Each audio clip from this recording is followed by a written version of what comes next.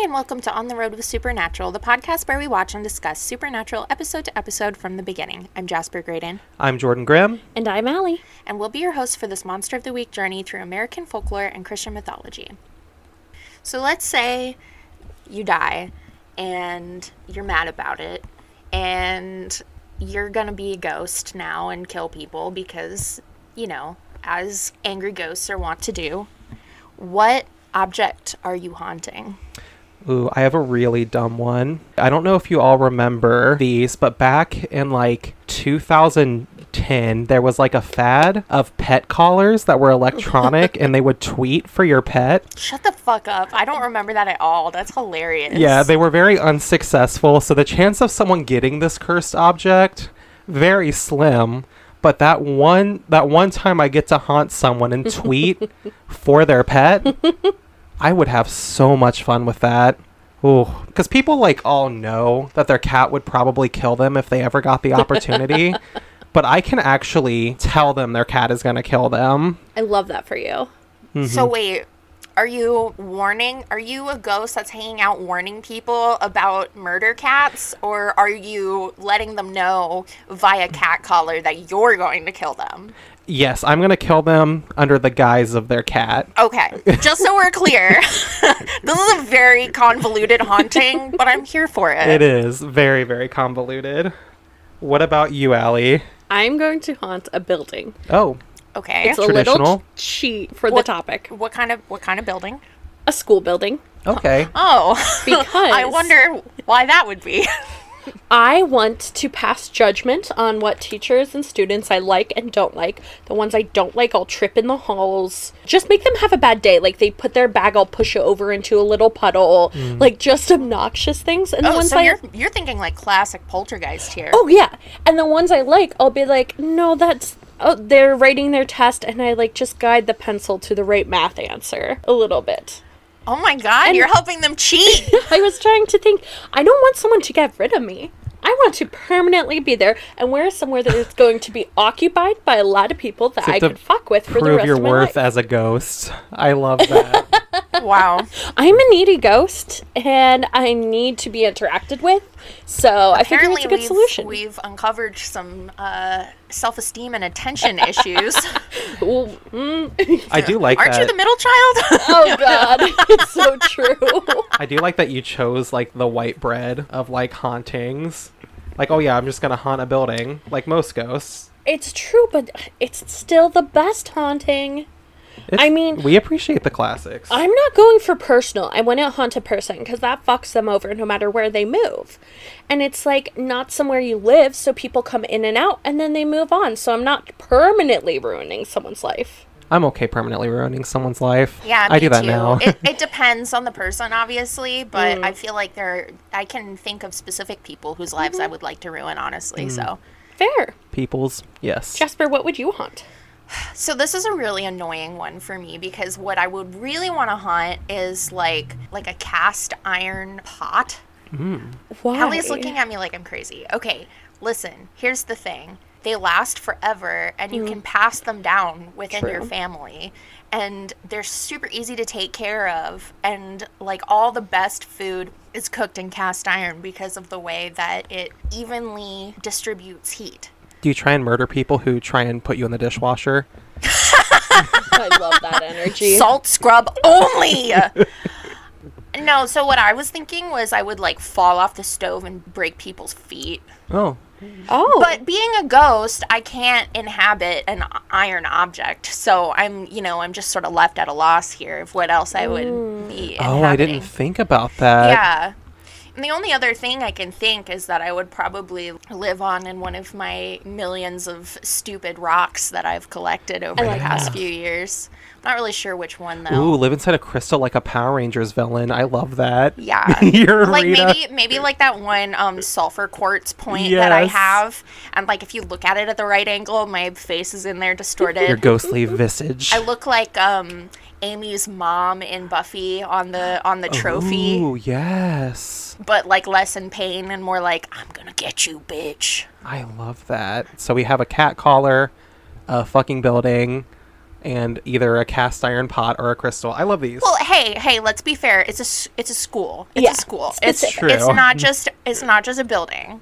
Come on. We're not trying to come for Allie that hard. True.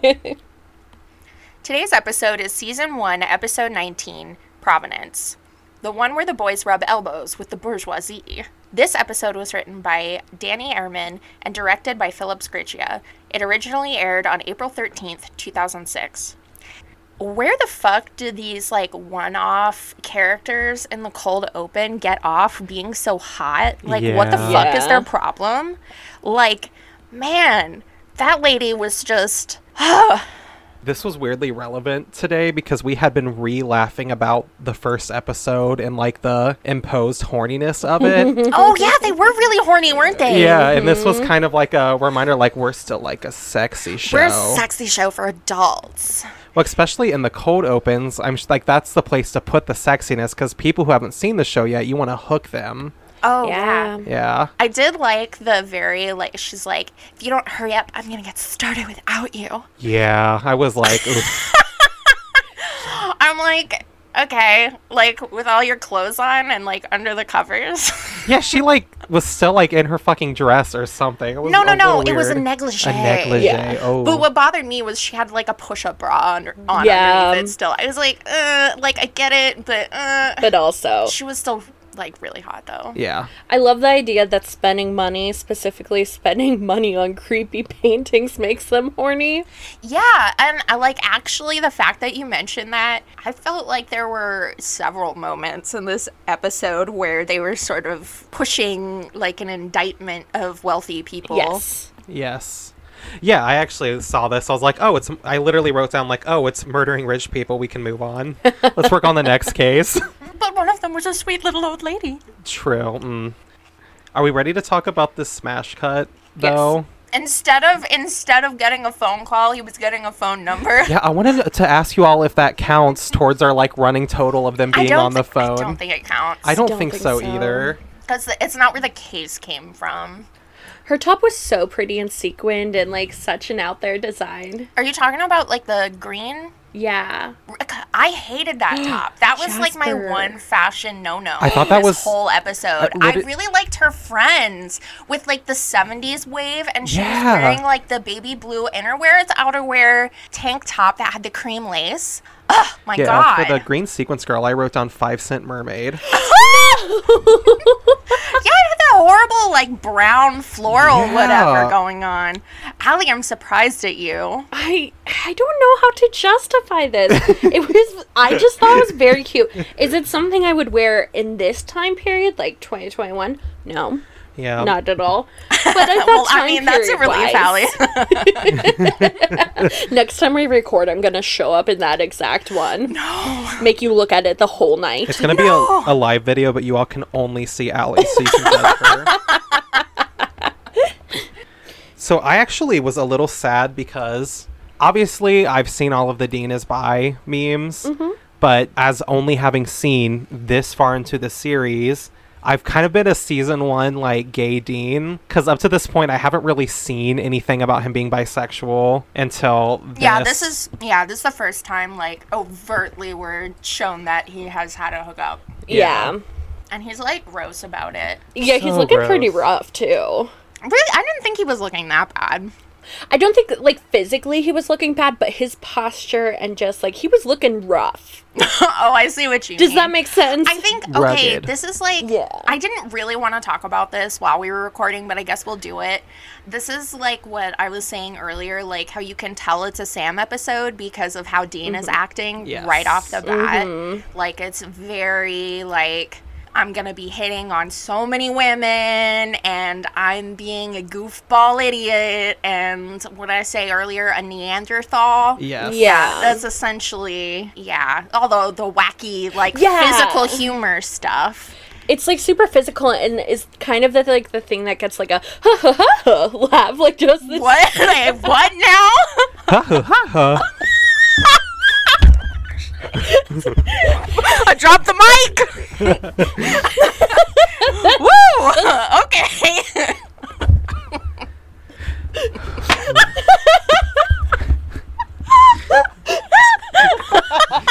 I swear this is not the roast of Allie. That's not what I'm trying to make this episode. I am. I've only taken allergy meds twice in my life.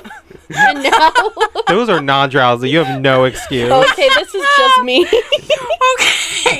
Okay, get it together, guys. Get it together. Now I gotta readjust and all this shit. I will rein it in to say that the way people were dressed in this beginning sequence and just this time period and like being at that bar definitely reminded me of like the 2000s does the 70s. That was so popular back then. Yeah, that's exactly what that was. Yeah. Even with Sarah, because she had like that ascot at one point, she was wearing the mock neck. I'm trying to think what else, but it was very like retro chic. Yes. And her hair, it wasn't beehive, but it was a similar like updo that's styled and like almost twisted around. Yeah, A walk to remember pin back. Yes. Oh my gosh. Even her pigtails, the way they were styled with the like the loose curl bang. I think it was meant to invoke that sort of like late 60s, early 70s kind of like whimsy energy. And actually, yeah, we get that like a smack on the head of that at the hotel room, which we'll talk about later. But Are we just talking about the clothes now? absolutely. Loved her LBD. Yes. And like the matching chandelier earrings with the necklace. That was such a classy look. She is so fucking gorgeous. Sarah's perfect in every scene. In I liked her this. little puffy cheeks. Oh my god, yeah. And her dumb little upturned nose. God, Yeah. I just wanna smooch it.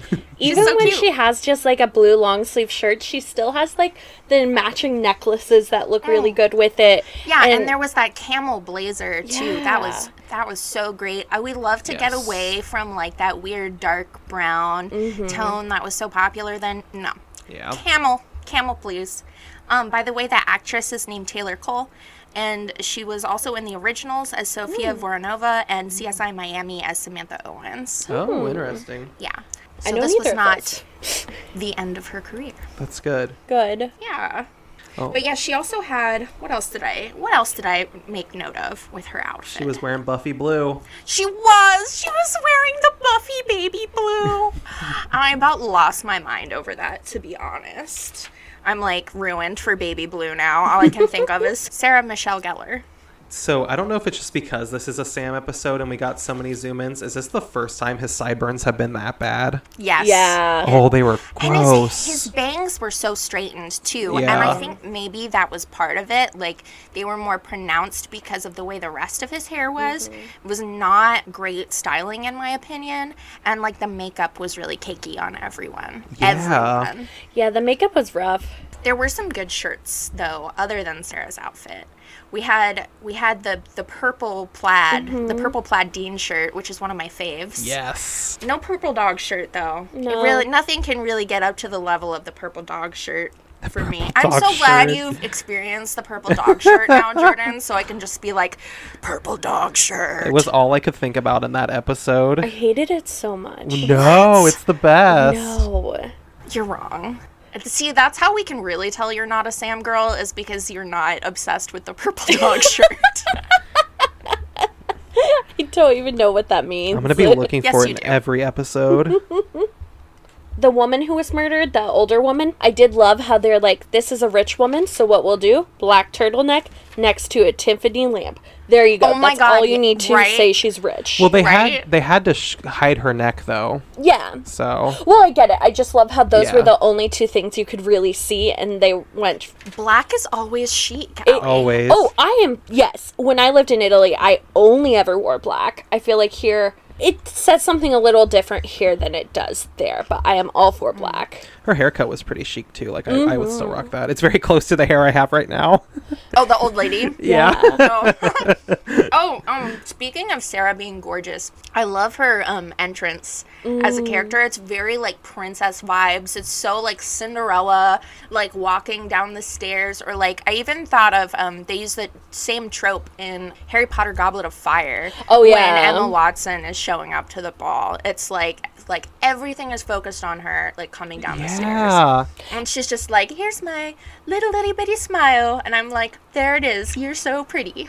I actually really liked her as a character. We talk about agency a lot. She had a lot of agency and actually fought for her own agency. Yeah, Yeah. she did. And I loved how she entered a scene fucking with a man to tell if he was, like, good enough, knows his shit. Because that's one of my favorite things to do when I'm drunk, not on purpose. But I will talk to people to see if I don't like them. And if I don't, I'll, like, lure them in to know enough that I then hate them. That's a Scorpio moon thing. Your chaotic water sign energy is just like... I love how different our charts are, even though we're both Virgos. Like, Yes. we're both sneaky not Virgos. Like, you're a Virgo sun and everything else is water. So you're just like mud over there. You're I'm not mud. You're mud. Yeah. You're wet dirt. You're mud. People unsuspecting step into a sneaky sinkhole. I would prefer to be wet sand if I'm being anything. You're Well, mud. whatever. Don't. Anyway, I'm hot dirt. I'm burning toesies over here. You're that crispy dirt that Yeah. crumbles. Yep. Why can't I be like wet topsoil? Allie's like, but I want it to be loam. You could be like the marshes in England where they find like dead bodies that have been there for Oh 400 my god, years. I thought you said Marsha's, and I literally Marsha's. almost turned over and said, Marsha. Literally half of the reason I'm going to Scotland is for the bogs. That's so on brand for you. Okay, maybe we'll talk about the actual episode, Yes. though. I'm interested, let's rewind all the way back to the bar scene. I'm interested in how Sam in this scene, he's doing the more researchy thing, which becomes like a trope where Sam is the one looking for the cases or finding the cases or whatever, while Dean is being a goofball.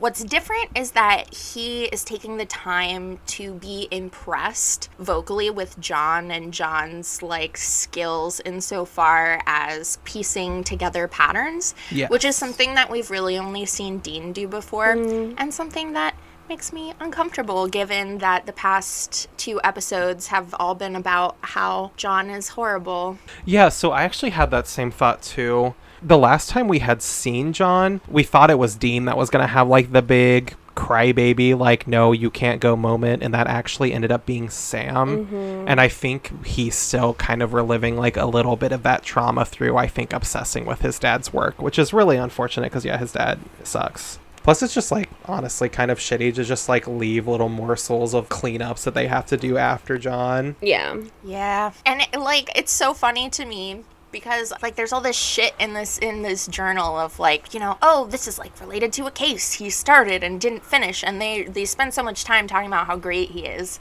putting these things together. But like, if he's so great, why the fuck didn't he deal with it? You know what I mean? Yeah, we've only had one case so far where the boys had to walk away from it. Yeah. They've resolved every other one. 2 technically. Oh, correct. Because there was bugs, which we are once again bringing up. I think I've wiped that from my memory. I want to. And then there was Hell House. Yes. But yeah, their track record seems to be Pretty good. a lot better than their dad's, given the information that we're provided. Though I guess their dad has had over 35 years of hunting, so... True. No, less than that, 25. No, like 22. 22. Or 23. 'Cause What yeah, a noob. Yeah, because it'd only be as, as many years old as Sam is. But anyway. Yeah, I know we had talked about the 2000s do the 70s. I like they go to that hotel room and they like for the first time make like a point to show you how wacky the hotel room was with like the disco fever, do not disturb tag, and My favorite thing about that, though, is that that's it. they have Yeah. nothing to do with the episode at all. And we've had so many weird ass places they've stayed. It just like they've never done this. Well, like, also, you think being, like, you know, travelers, like, they've probably stayed at so many, like, tacky Hard Rock Cafe style. Like, they seem so aghast. Why is it this that's, like, bothering them? Like, why weren't they bothered by the place in Texas that was, like, literally covered in... The Hell House one, yeah. and, like, horns and Taxidermied whatever. Oh, animals. and then the one in Nightmare there that was like all camo and had like 10 different sets of antlers on the wall or whatever. Yeah, I was so shocked. I was like, such a weird moment, and I thought I was going to get called back to, but we don't even see it again. Right, and the only other thing that's particularly 70s about the episode is the styling of some of the female characters, so it's just like, question mark? I guess there's one of the murders in the journal was in the 70s, or in 1970. Yes, maybe. Correct. But other than that, it just seems like a weird thing. Mm-hmm. Do we want to talk about the auction itself? Yes. Yeah, other than Sarah Blake's entrance, I love this as, like, I know it's, like, still in line with the whole it's a Sam episode, so Dean's being an idiot thing, but I still really love how they characterize him in this, just with the constant snacking. Yes. I do. I like the consistency of Dean being, like, you know, constantly taking advantage of any, like, free thing he can, and, like, you can see, like, this has been his life. Like, that's the kind of in-between stuff, the attention to detail that I really like in shows like this. Yeah, and I think given the setting and the way he expresses disdain for rich people in the moment, it makes a lot of sense. Yeah. Even, like, so much as, like, mistaking the owner of the auction for a waiter. That gave me secondhand embarrassment. It was so funny because I thought at first that it was an estate sale combined with a funeral, because I've been to, like, what? auctions and, like, and estate sales and stuff like that, and never has everyone been dressed in black. Like, I know they're supposed to look rich, but this isn't just how rich people dress. Like, it's a very specific attire in this one, and I'm sure these things happen in special cases, but as soon as I saw that there's food and then everyone's in black, I could not get over the fact that it wasn't an estate sale combined with a funeral, which I think is a really fun idea. You could show how much you like someone by how much you're willing to spend on their belongings. Oh! Like, to pay back the funeral costs. Oh my god, I love that concept. It's also kind of funny to me that they were like, oh, you're not fancy looking, so you must not belong here.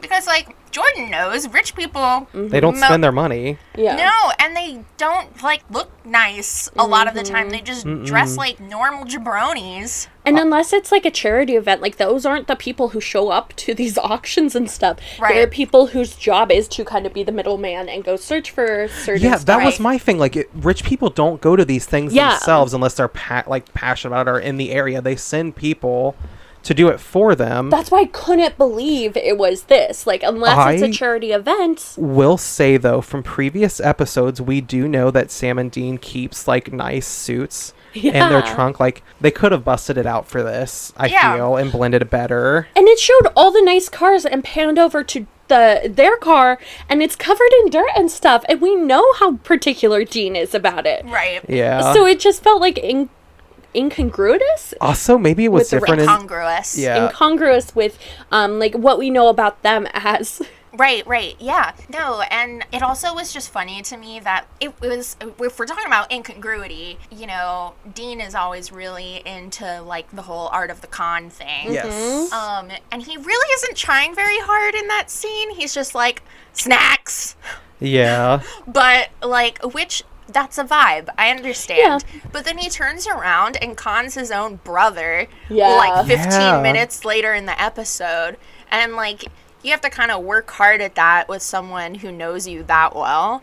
So I was just like, okay, so then what was that at the auction, you know? Yes.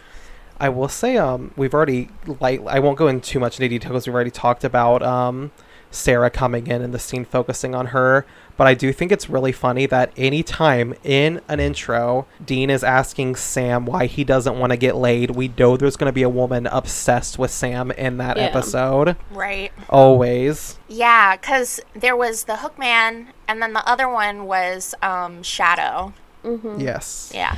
But I kind of understand it because I don't think Dean has the emotional capacities to know how to help his brother move on. So he's just like, wingman, I'll get you laid and then everything will be fixed. I don't know. I think I don't know if I would be that reductive about it. And the reason I say that is because the second, or maybe it's even the third time he, like, gets on Sam's case about Sarah, he, like, completely drops the whole Joker act. And that's not the first time in this episode. In the very first scene, he's talking to Sam about getting laid. Sam is like, what do you mean by that? And Dean totally drops it and says, nothing, don't worry about it. I kind of took it as, like, I don't mean to say that he's dumb or doing this in a way that's not thought out. It's kind of like he's someone who doesn't have the capacity to do anything else.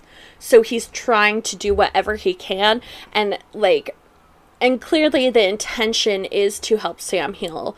But what else can someone with poor emotional skills and without the language? I mean, I guess, but he does say directly that he doesn't mean just getting laid. He means also having a relationship. I know, but I think that's how Dean, like, he can't push Sam into a relationship. The only way he knows how is to jokingly push him towards sex with somebody. Right. And then expects the rest to happen or expects it to have some positive on Sam. Because what else could he do? That, and also in this episode, it was very much, we had talked about Dean conning Sam. Like, there was actually use in the flirting this time in getting the mission done. Yeah. So. Yeah, there's a lot of intent behind it all. Yeah.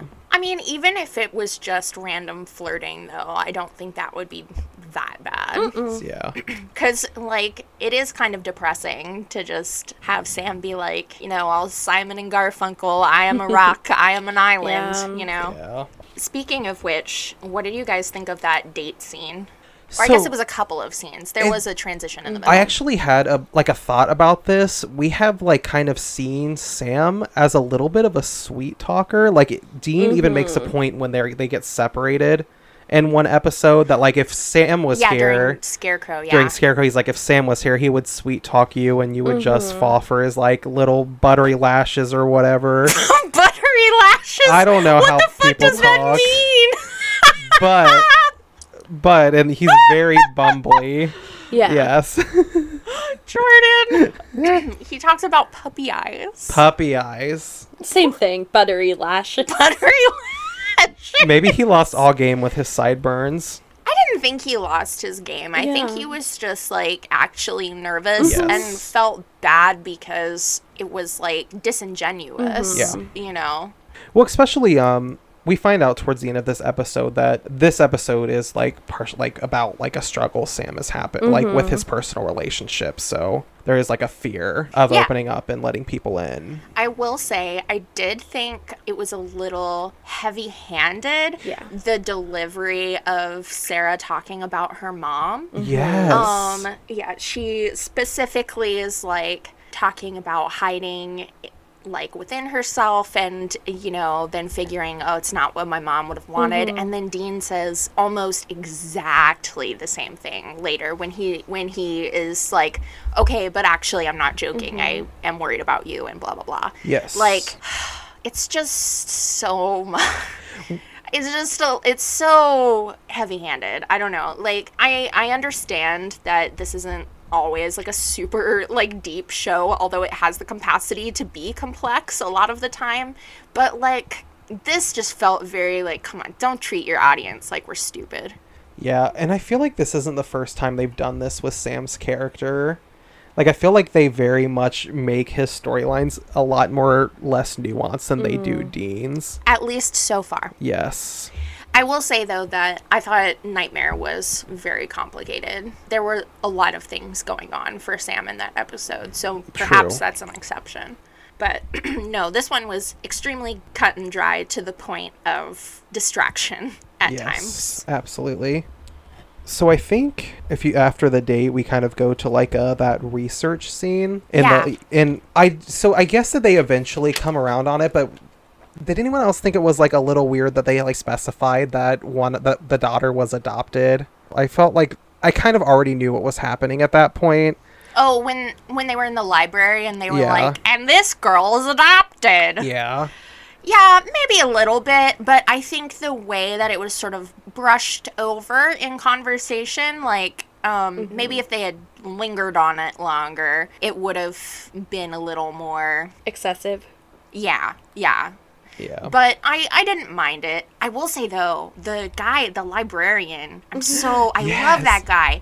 I love when they make the characters like this. So this is what I was expecting in Scarecrow when he goes to talk to PhD guy about the Vayner. Vayner. Sorry, I can't say that with a straight face.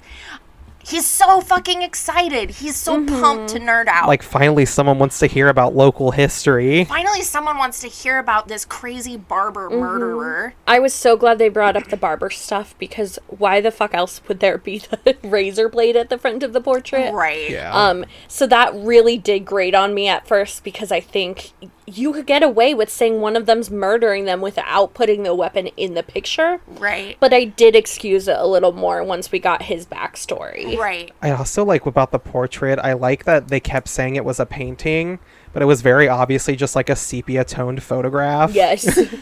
Yeah. It looked very printed onto a canvas. Yes. Super funny to me. But, I mean, like... Yeah, I'm fine That's hand-waving not that. the worst thing, especially because they had to move things around in it a lot and whatever. Yeah.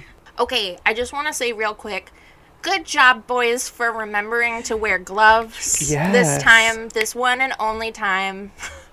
They probably do it again some other time, but I literally don't remember, so.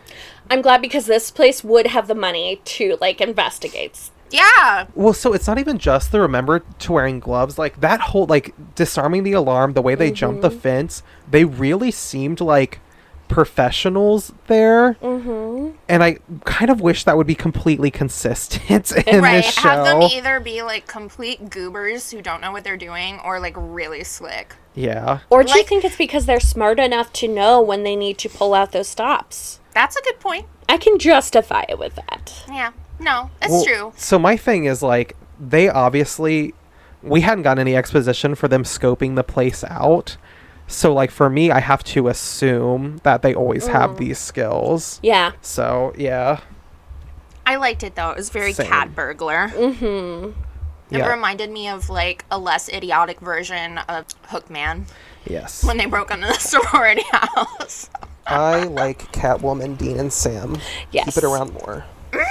My biggest issue with the whole portrait thing was that there was no reason for them not to take the entire painting. Yeah, why did they Yeah. have to cut it out? And, like, I think it was supposed to be for, like, portability because they could roll it up. Yeah. But, like, if you're already busting it up, like, why not just smash the frame in half? And then they would have realized immediately that it wasn't, like, it didn't work out, like it grew back or whatever. Yeah. I just thought that whole plot device was really stupid. And a lot of Yes. times, expensive paintings will have an original frame. Yeah, that was To my me, thought, too. If the painting's cursed, like, you should probably take the frame. just in case. Just in case. Nowadays, your frame is from Target. Like, it doesn't matter so and much. ostensibly, Sam took art history class to Pick pick up up girls. girls, so they would have remarked on the frames, likely, in the class. And he clearly got information from it since he was able to do some art history banter with Sarah. Is this a good time to talk about the lore of haunted paintings? I would love to hear about the lore of haunted paintings, Allie. Thank you. Please bless us. I'll try. So, some people think that in paintings or photographs or things like that, or even on dolls, if you replicate faces, it can carry part of their soul. Like my grandma, actually, we only have like one picture of her because she believed that and wouldn't let her picture be taken because Like- of the face. Like a generation between you, Grandma? Yeah. Wow, Yeah. that's extremely superstitious. It is, and we even have dolls from her that don't have faces, like hand-sewn dolls. Yeah. And also, I know it's a little bit strange. There are also legends of the crazy artists, like quote-unquote crazy artist, Sure. putting blood into paintings, bone fragments, like literally pouring themselves into this. And I always think this is something like a little bit over the top. However, when I was in Chicago, we wandered into this place across from the big park, and we were looking at this painting. It was really ugly, just kind of silvery and looked like kind of trash, and looked at the card and it said like materials, semen and spray paint. That's fucking disgusting. Well, didn't Kurt Cobain has famous paintings that were made out of semen? So Yeah. That's also fucking disgusting. Yeah. And let me just go out and say, I don't care what kind of 90s feminism you think you're doing, but painting with period blood is also disgusting. yeah. Bodily fluids, probably stay away from putting it in paintings. Listen, I'm all for form meeting function. If there's a specific purpose to it, fine, I guess. It's still gross. I actually want to like bring up themes that we've already brought up, because with the portrait here, we kind of get a double whammy, because it's like where liminal spaces meet uncanny valley. I kind of feel a little bit. That's interesting, because when I was researching this one, Google Sites page about Google Arts and Culture is all about basically liminal spaces and areas and painting landscapes in paintings, and those being a haunting image. Yeah, well, I mean, like, we talk about, like, mirrors being a portal because, like, you're seeing the same thing reflected back, but, like, paintings could be a portal because you're literally seeing a still in time. It's making me think about the witches now. I have a good historical example. Yes. Either of you heard of the Crying Boy paintings? Mm-mm. Oh, this No. is one of my weirdest random things. Some weird podcast covers it. I really enjoy this story. So this painter, Giovanni Bragolin, aka Bruno Amadeo, lived from 1911 to 1981, and he was a painter who made the Crying Boys series. Some people call it the Crying Gypsy Boy, but it has no connection to the Romani people. This is kind of a misinterpretation. He painted impoverished children on the streets of Italy. And in the 1980s, his paintings became mass-produced. Like, basically at every Home Goods you could buy his paintings. But to the point where his paintings were in countless homes. And so, in 1985, The Sun, clearly the best form of literature or reporting, The Sun, published... Oh, I thought you meant, like, his son. Oh, no, sorry. The Sun, the newspaper, published a story about a couple whose house burned down and the painting was untouched. And in the article, they said that firefighters said this happens all the time. That countless times they'll go to places where the whole house burned down, except this painting was untouched. So it started becoming this urban legend, and over several months, more and more people started talking about how this happened to them. One woman claimed that her 3 kids had died since having it, and it really became huge in English pop culture. Like, to the point where people were getting rid of this.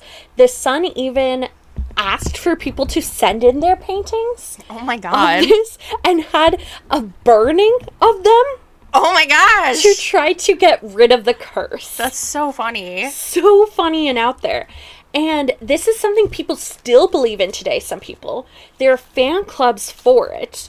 And it's said to be a boy whose parents died in the fire. But to be clear, there is one that is the most famous of these paintings. There are some that are other children in the series that were in these houses. Gotcha. So usually one, but sometimes a different one.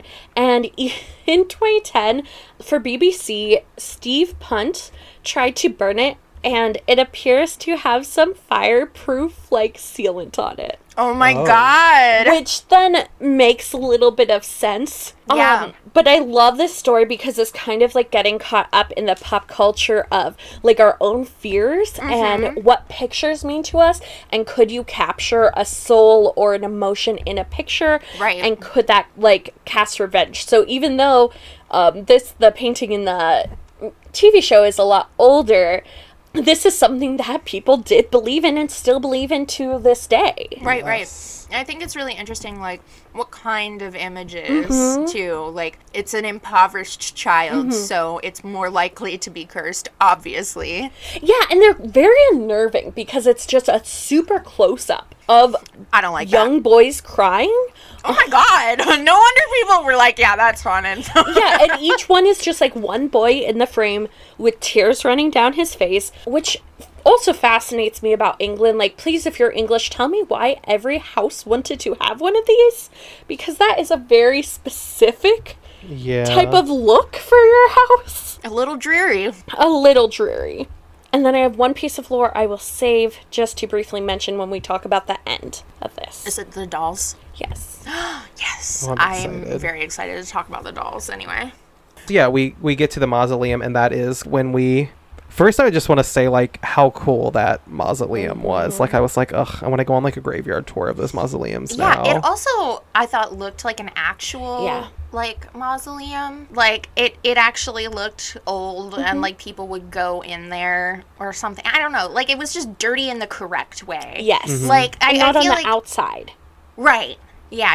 I don't know how to explain exactly what I mean, but there's, like, a lot of grave scenes, obviously, and, like, mausoleum scenes, and most of them look really hokey. There's, like, one I'm thinking of in particular in season 2 in, like, the basement of a church, and there's, like, some big fake plant growing, and it's just so, like, come on.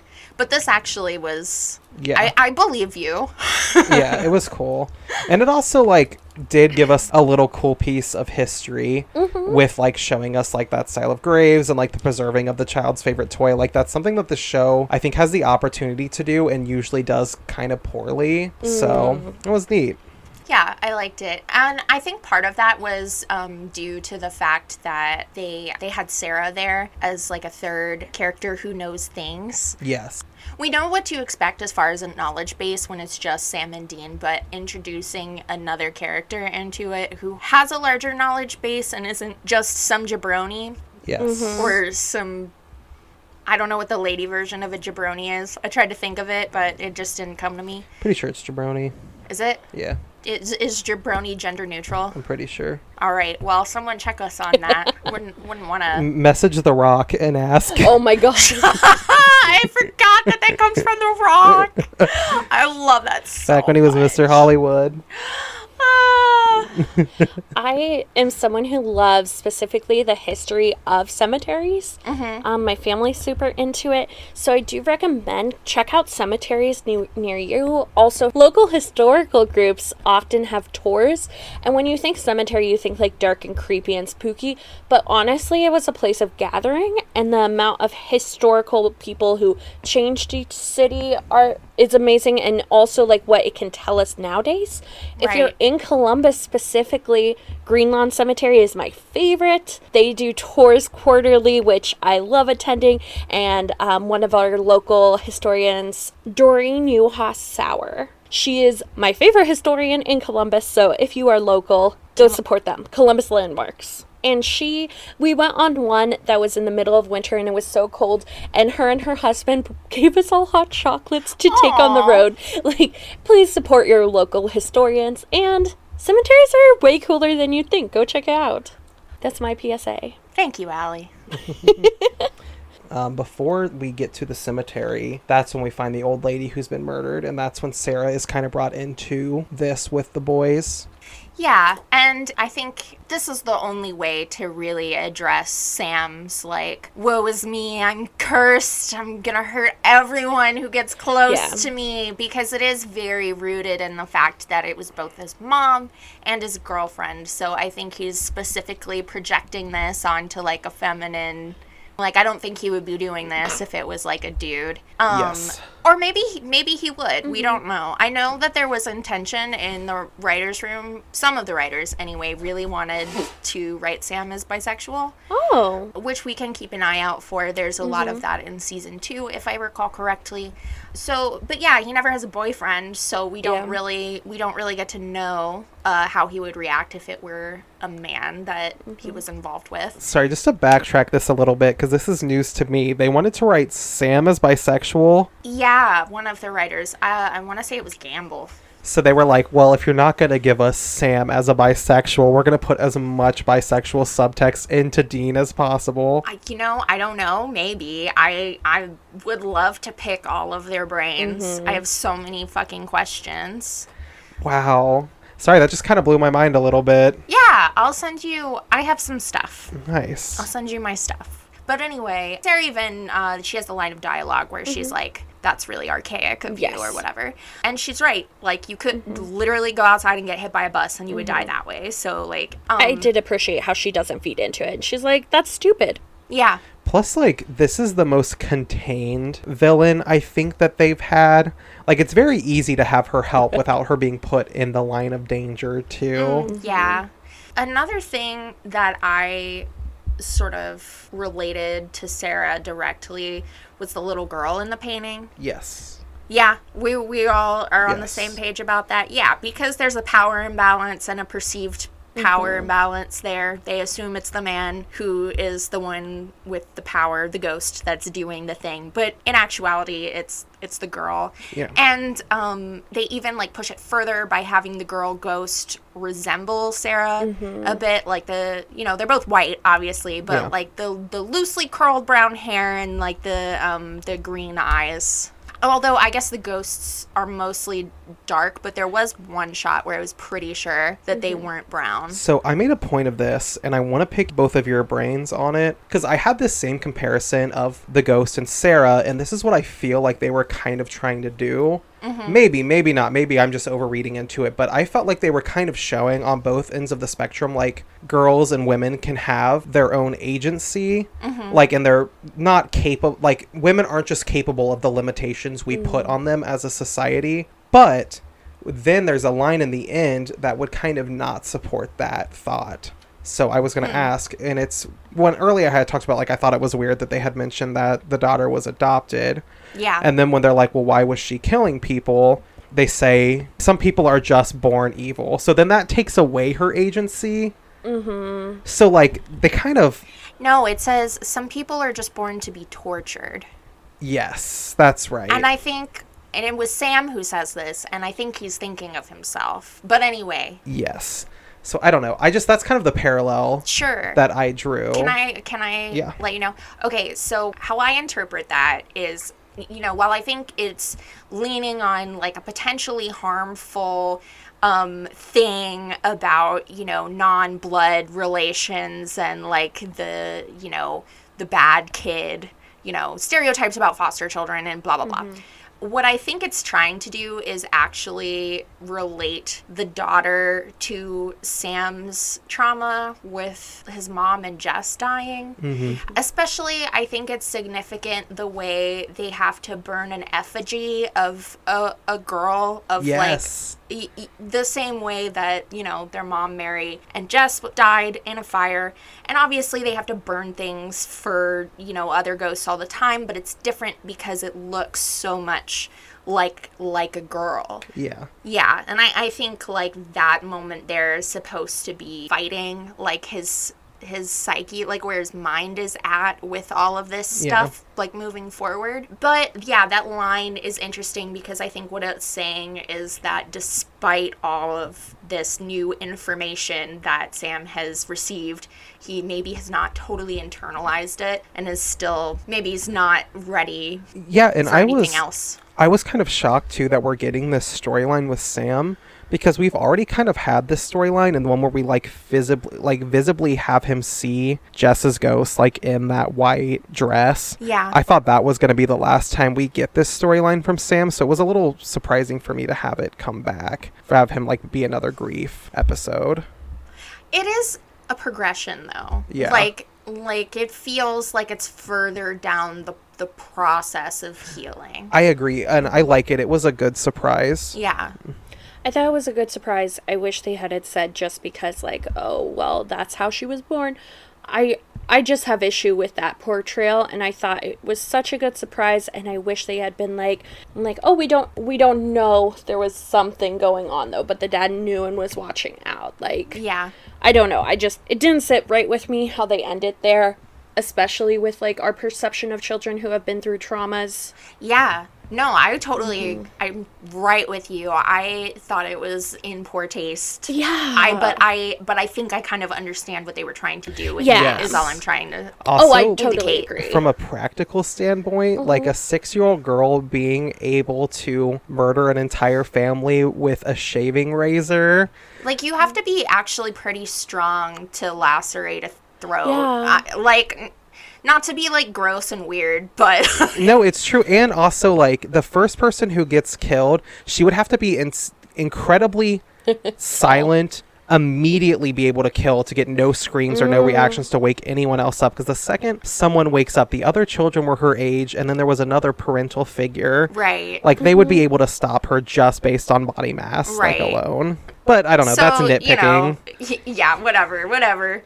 Well, and to me, when they say, oh, her family before this died like this too, how old was she? Was she 3 walking around with a straight razor? Like, right. Like, yeah, like, how long between the death of her first family and the death of her second family? Yeah, I only bring it up because, like, this episode I had talked a little bit earlier about, like, how I like the attention to certain details. Yeah. But then, like, we get the other end of the spectrum. Right. And within the same episode, too. It's like there's so much attention to, like, artifacts and things like that. But and them knowing what provenance is and having it completely correct in there, I thought was fascinating.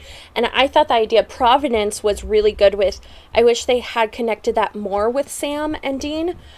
Because it's the idea of, like, ownership and passing it on and who has owned it. And I think that could have really fed into, like, is Sam toxic? Like, is he creating all of these problems? Yeah, and then is he cursed? Yeah, and then with Sam and Dean just as hunters, I think provenance is a great thing that could have led into that. And it's the title of the episode. I think the reason I'm so harsh on the girl in the end and her portrayal is that I think everything else in this episode I really loved. And it was set up so well. That's so frustrating to me that they add that little bit like, they just have to, like, sour it a little. I also, just speaking of provenance and it being the title and the importance of, history in that way, I thought it was interesting that they made a point to have Dean slightly out of character missay the word several times, but what they have him missay it as is providence, which I'll just go ahead and read the dictionary definition for you. The protective care of God or of nature as a spiritual power, which is in direct competition with Sam's idea of himself as being cursed. Yes. Well, I think arc-wise, you could argue that Sam is the provenance while Dean is the providence. Let's not. I'm not getting into that. I'm just, if you have seen the end of season 1 into season 2, I think you could argue. I will let you know when we get there. Let's hear about the dolls, Allie. I was really impressed from the first time I saw this episode that this is something they get very spot on. Yeah, back in these times, when you had dolls, they were often made using, like, your clothes, your hair, things like that, and it was meant to look like you. And so a lot of times, these are things that are thought to be haunted because it is taking part of your physical body. And then on top of that, like, the visual representation of yourself and putting that into this inanimate object. And the most famous one that I really want to shout out is Robert the doll. Oh, yes. Down in Florida. Wait, what? You don't know about Robert? No. Oh, buckle up. Buckle up. I've heard so many podcasts and read so much about this that I'm just going to do it from my memory. Okay, sweet. Because I thought we'd all know. I'm sorry. No, I'm not super into, like, doll lore, I guess. That's my hobby. No, I'm kidding. So Robert the doll is a supposedly cursed doll. And he would, like, move objects. He would fuck with people to the level that he is now. They turned the house into, like, a museum, I believe, or he's put in a literal museum, and he is encased in glass. And you have to ask him before you take a picture of him. And if you take a picture of him without, like, permission and he's said to move and all this other shit, you're cursed. And then there's a wall of just letters of people writing apologies to this doll so that they can get this curse removed from them because of the amount of issues they're having when they leave Florida, when they go back home. Yeah, you have to mail the picture back, delete any trace of it, and write a written letter and mail it to Robert. And for God, don't put it online. What the fuck? And this is a doll that they believe was made to look like the boy and had probably had his hair and also a matching outfit. So this is one of the times where they kind of think it went a little too far, and this Yeah, they'll say, like, the doll can move. There are videos online. You're not even supposed to look at pictures of him. Yes. Jordan said when we go to Florida that he wants to go and take a picture of Robert. So they think it might be a reflection of the glass box it's in, but no matter where you take a picture of Robert from in the room, he's always facing the camera. And looking at you. And Robert don't the like doll that. is who Annabelle is based off of. Oh, okay. That's not true, actually. Oh, Wait, really? It's not? Annabelle is based upon a with the red braided hair dolls. Oh, yes. I heard it was like a mix, though. Like they took from Robert's story. They might have taken from it, but there's a physical doll that Annabelle's based off of, and it's a different one. Interesting. Okay. It's funny because they actually mixed up the same thing, and I believe this podcast is haunted. Oh, okay. Yeah. Absolutely. Huh. Yeah, if you were into creepy stuff, if you were ever in Florida, I mean, I don't recommend you go, but you can. It's in a lighthouse, too, right? Like, that's the museum. It's some weird museum, and you can go and course. see him. Yeah. He's Yeah. just like a little sailor. Oh my god. I'm hating this more and more by the second. And there are staff members who take people on tour and refuse to enter the room. And they'll, like, be like, okay, you can go in here and see Robert, but I'm not fucking with that. I'm staying out here. Have fun. Good on them. Yeah. We had talked about, at times I do feel like this episode is a little ham-fisted, and I felt like the resolution, very much so, like it literally forced them to be alone in a house Yeah. together. Though I did love the uses of cell phones. Yeah. Like, I love, like, because, like, a Monster of the Week stuff, like, that's been around forever. I always like to see, like, how modern time, like, kind of changes it Yeah, up. yeah. So I thought that was really fun and Them, super like, smart. talking on the phone through the door, like, I don't need a recap right now, Dean. Yeah. Right. Something I really liked about that is they took another opportunity to flip the script by having Sam be the one knocked prone by the furniture and Sarah having to jump to his aid to try Yes. and free him.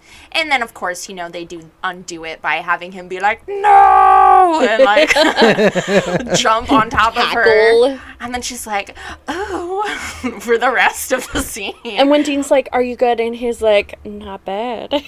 Well, I like too that she gets like yeeted into the wall, and then he's like, "Are we good?" And she's like, has a thumbs up with like blood in her teeth, like all good here. Yeah. I mean, like, good for her. My partner and I, when we watch this, we always talk about Dean being the damsel in distress. So our usually rule is that if Sam is, like in the scene, you have to take a shot. So if you're playing Supernatural drinking game, Oh. take a shot when Sam is the damsel. If Dean did, your liver would be gone. Right. Much like Dean's. Womp womp. Ooh, sad boy energy.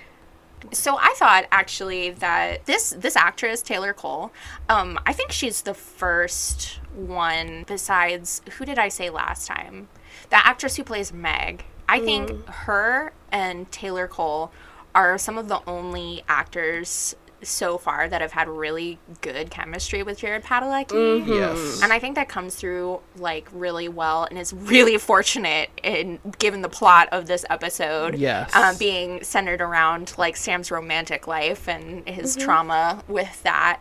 Since I've got that on the brain, do we want to talk about the goofy little eyelash scene? Yeah. It is, like, literally like a rom-com scene. Yeah, I was expecting like "Kiss Me" to start playing in the background. Oh, yeah. Beneath the milky twilight, leave me. Yeah, I did like how tropey it was. Like, honestly, it was super tropey, but they seemed relatively natural doing Yeah. it. So, like, I didn't mind that much. And something else I really enjoy about that scene is that we get the reminder that, like, Sam's only 22 years old. Yes. Like, he's acting really childishly, but that's because he's a baby. Mm-hmm. I like at the end when they kiss, Sam's nose is totally squished in the first shot. Squished into her. I mean, hard to avoid. Like, maybe I shouldn't be one to talk, but he's got a bit of a schnoz. So, It was just cute to watch. Just totally. smoosh. Yeah. Also, the bar for kisses is set really low after the Amy Acker one, so anything is Yeah, and like even the ones with Cassie were very. they were gross. Yeah, they were gross. I actually thought about the parting scene with Cassie during the parting with Sarah here as well. Did either of you think of that? Mm-mm. Because it was like the same kind of like, will they or won't they go back? Like both Dean and Sam say they're going to go back, but will they or do they? You know, you're sort of left unsure what's gonna happen. Mm-hmm. Yeah, especially like they had a lot of chemistry, but like you knew this girl for a few days and now you're about to have a whole nother lifetime. You're not going to be thinking about her after very long. Who knows? I don't know. She had pretty green eyes. Yeah, she did. She was very she's pretty. So pretty. She's so pretty. I think she could have acted with a literal tree and done a great job. Yeah, I think she's just like a really good actor. Yeah. Yeah. Oh yeah, also during that scene is when Dean is like weirdly watching. Because he is so invested in this. Like, if he wasn't, like, staring all the time, I would think it was kind of cute how invested he is. Especially because he has that dialogue where he's like, that's my boy. Where we're kind of reminded again that Dean has, like, this pseudo-parental role in Sam's life. The last time he said that was in Scarecrow. Yeah. After they had, like, overt comparisons between him and John's relationship with Sam. So I kind of forgave his, like, weird fixation with Sam's sex life for like For a 30 moment. straight minutes. Yes. The one thing I will say about, like, the parting, though, what I think is a hint that, or an indication that maybe they won't be back, is just Sam's adamance in the middle of the episode where he says, we'll just leave, we always leave, Yes. when he's fighting with Dean. So it does make you wonder. Well, and there was kind of like the symbolic kiss with Sarah as kind of like, it's a little bit more of like a breaking of the curse in his mind than like an actual. Oh, you're thinking of it like a Frog Prince or a Yes. Sleeping Beauty Yeah. kiss, like a. Aw, that's so cute, Jordan. And he broke the curse with the kiss. Mwah. Every kiss begins with curse. Every curse ends with kiss. No, I like yours better. So, I didn't have a fanfic for today because of my pickiness with what I highlight per episode. I wasn't really able to find anything that I was interested in that was about cursed objects and or mostly involved Sam. The only cursed object fic that I know off the top of my head is the one where Dean turns into an octopus, which I highly fucking recommend. It is so hilarious and honestly really, really sweet, but I don't have it pulled up right now. I know it's a famous one, so anyone will know it. But anyway, but instead of talking extensively about a fan fiction, we just wanted to take the time to say thank you. We have officially surpassed 500 downloads. In fact, I think at this point we're close to 650. Yeah. Yep. But this is the first time we're recording since we surpassed 500. And we're very, very, very excited about it. Yeah, we definitely want to thank you guys. And hopefully, since this will be a few weeks since you hear this, hopefully we'll be many more since then. And we'll Many be more hundos. many more hundos. Yeah, I am shocked that we hit about 100 a week. Yeah. That is absolutely amazing. Yeah. Yeah, Everybody who's like listening weekly and like the people who shout us out every Tuesday when we drop new episodes, thank you so much. We send you all the best wishes. Mm-hmm. Yeah. And all the Dean bisexual kisses. Mwah. Aww. Mwah. Yeah, I just remember us having a conversation, like, before we started this, we were, like, expecting to get around, like, 20 downloads by this time. So, yeah, to have hit over 600. Yeah. And I think that's what, between the three of us, like, that would be 3 downloads an episode, so. Oh my goodness. We could just rig it. We each got like 7 devices. I told my sister that we hit a certain amount and she said, oh, so people who like aren't your friends listen. So Fuck you, Nicole. They're our friends now. Just appreciate all of you. Yeah, that's true. They are our friends now. Mm-hmm. So there. Thanks for joining our little community. Yay. Do you want to go ahead and rate the episode? Ooh, yes. And I'm going to give it a 3 out of 5. And this is a warm 3. It's not like a bad 3. Just because I will say this episode was just a little ham-fisted, a little direct. So it wasn't my favorite. But I'm going to give it 3 out of 5 eyelashes. You don't have all 5, but you got at least 3 good ones. Do you have only 5 eyelashes? Are you a fucking Bratz doll?